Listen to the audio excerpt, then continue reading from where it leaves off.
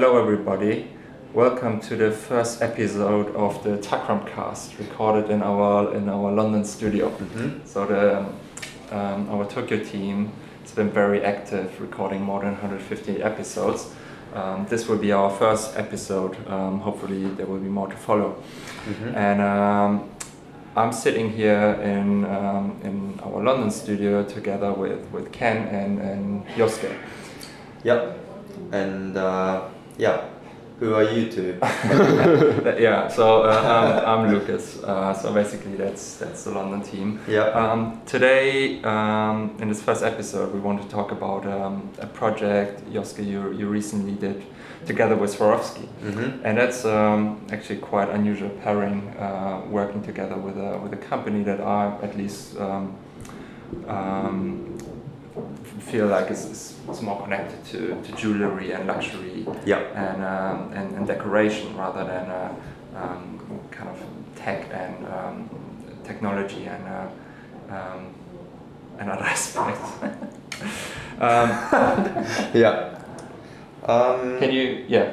Can you talk a bit about what did you do? How did you come together with Swarovski? Sure. So the project is a part of this award program that Swarovski does each year called Designers of the Future.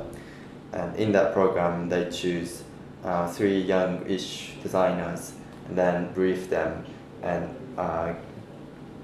make some piece which are meant to be inspired by crystal, material, and also, most importantly, technology and culture that goes into that crystal.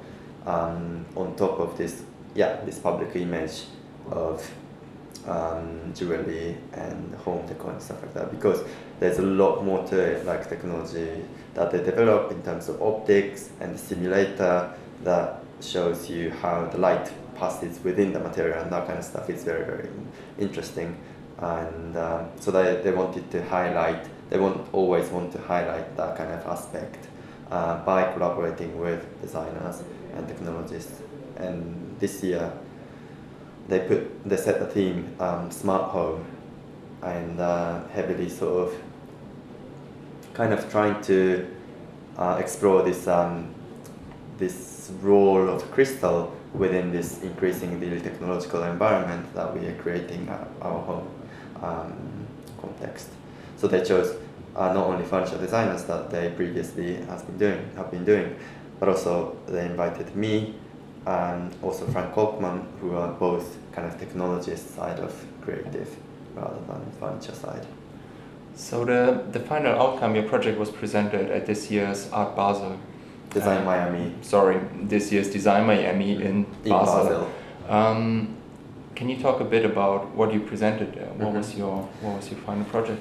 So the project was called Home Shrine, and it's a sort of alternative look into how we might be able to communicate with digital assistants like Amazon Alexa or Google Home or Siri, whatever you're using at home. And then they are kind of coming into home and changing our behavior, the way we communicate between each other in the family or friends. And then Home Shrine is kind of looking at this interaction between humans and digital assistants in a much more sort of spiritual, or suggesting that it can be much more spiritual and subjective rather than data heavy and objective and the future prediction. So in a sort of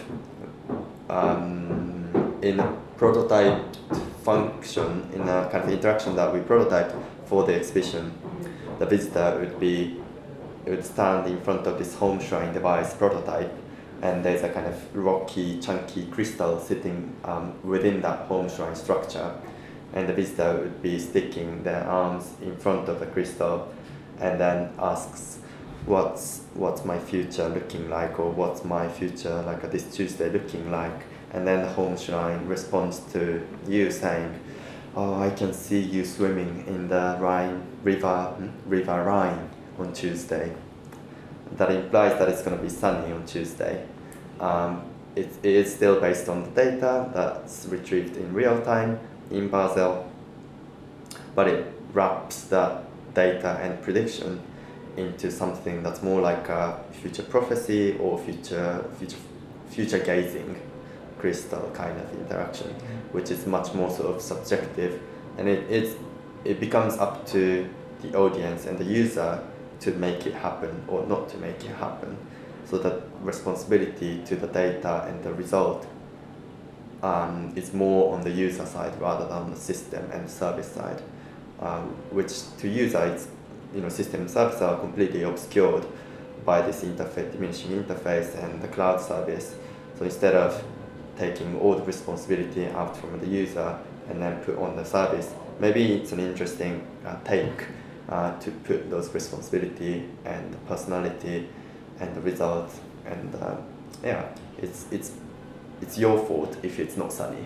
It's you that's making it sunny Tuesday. And that's what it's trying to argue. What was the reaction from the audience? People visiting Design Miami and Basel, I think are kind of used to two things, like more the gallery side of design, and the other thing is the art industry and selling artworks. You were presenting a kind of a critical piece, a speculative piece that is turning the whole black box scenario around, like exposing the process behind AI and home assistants. Wow. I think that the response was quite interesting, and because we wrapped this whole techie concept in a very playful manner, you can talk to it, and then there's sort of funny weather forecast-ish, but future prophecy kind of result is coming out of the crystal. It's kind of funny and playful. It's Instagrammable to some extent. So they very much enjoyed the experience, and then I kind of jump into that to start talk about this is a kind of more maybe personal, emotionally personalized experience compared with just simply talking to Alexa or Siri. They get the idea, and then kind of they maybe sometimes want this product at home and that kind of stuff. So it's they are concerned about the interaction that we are starting to have with this digital assistant in a different kind of at a different level than we are concerned about, maybe, or I was concerned about.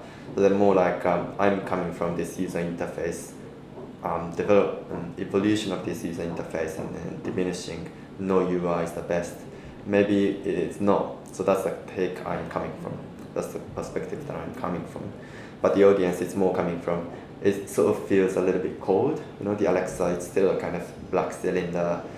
Google Home maybe when it doesn't work, it kind of suddenly starts feeling really cold object that's somehow sitting in the living room.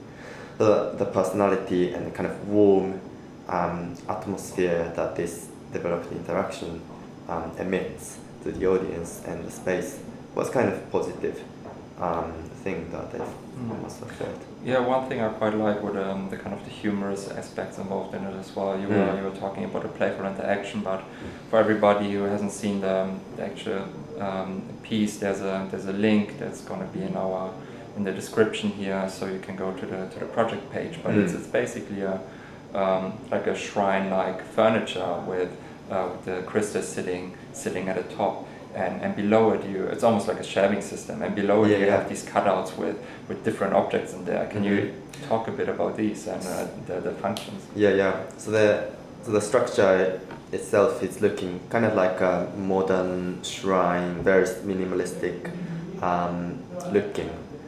On top of that, there's a kind of house-shaped kind of cutout in which crystal resides. And then below that, there's a kind of different sizes, different shapes of shelvings.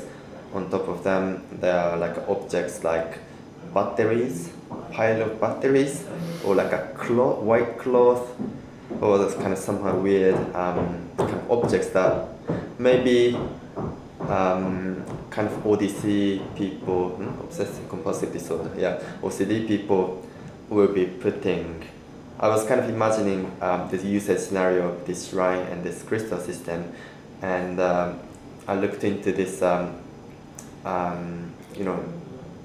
anecdotes of this kind of audio maniac people who would be using the gold-plated cable for every single connection of the devices, and then they would be really careful for the cables not to touch the floor, so that they will be using this kind of miniature like 5mm stands that you'd buy with 200 grid, and then support the cable all the way from one device to another. That kind of obsession to this almost like a religious kind of feeling to the quality of the sound could be somehow translated into the quality of the prophecy for the future.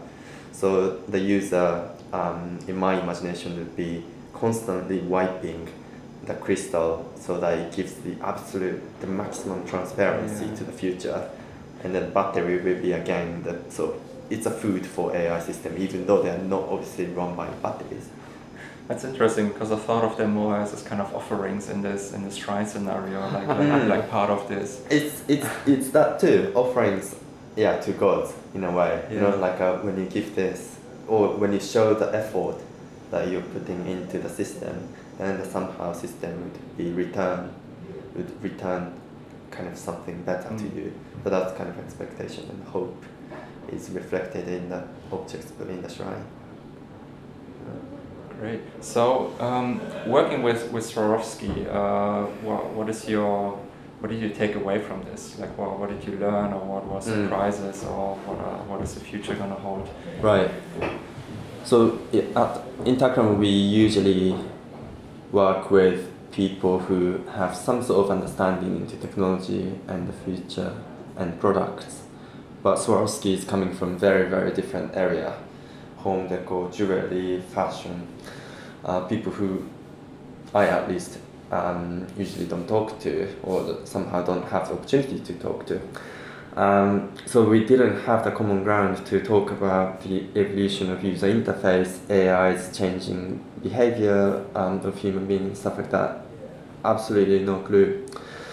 So finding the right sort of conversational sort of ground was the first task that I recognized in the kind of first months of the project. And eventually we found this kind of playful kind of representation and this kind of take that cultural companies like Swarovski can take in between humans, users, and tech companies like Google and Amazon as a sort of mediator between these two very different entities. So that kind of positioning and the conversational ground were established, and then since then, from that point on, the project went really smoothly in terms of the art direction, product design direction, and interaction design direction. So I think the learning from it was this kind of finding the common ground in the very, very beginning of the project, and then finding the right message that resonates with both our kind of my internal kind of desire to convey in the project, and also they have their own agenda, obviously. They are coming from PR team. And then somehow finding the message that satisfies both needs was a kind of crucial thing I found. And then I think the future, in terms, when it comes to the future of this kind of concept, is quite interesting. I really hope that Swarovski take this concept or similar concept to people like Google or Amazon and start somehow collaborating with them, and then the next year we'll see crystal full of Google Home, for example. That would be an interesting outcome from this kind of collaboration. That's what they. I think you mentioned this in our discussion earlier, but you were already saying that Google is kind of wrapping their devices in cloth and kind of trying to give them a more domestic feel. So it's not too far away from kind of using different materials and different approaches to kind of showcase the products and the technology. It's in a way kind of. It's being said that user interface will either diminish into the user's body or into the environment, leaving nothing in between, and then the user would be somehow doing weird gesture to glass wall or spelling magic to the air.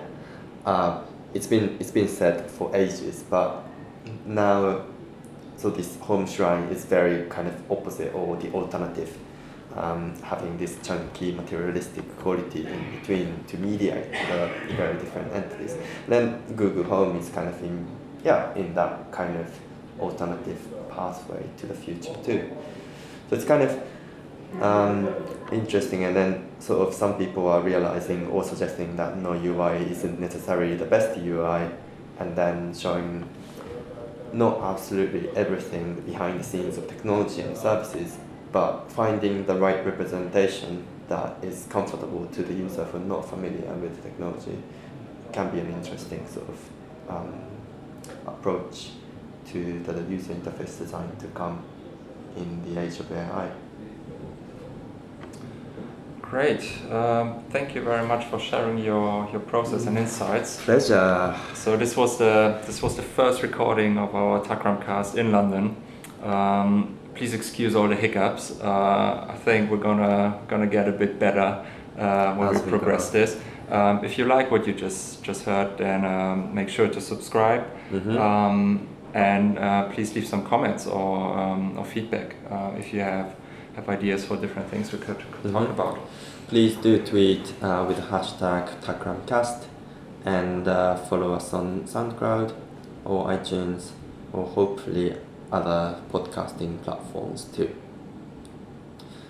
Bye bye.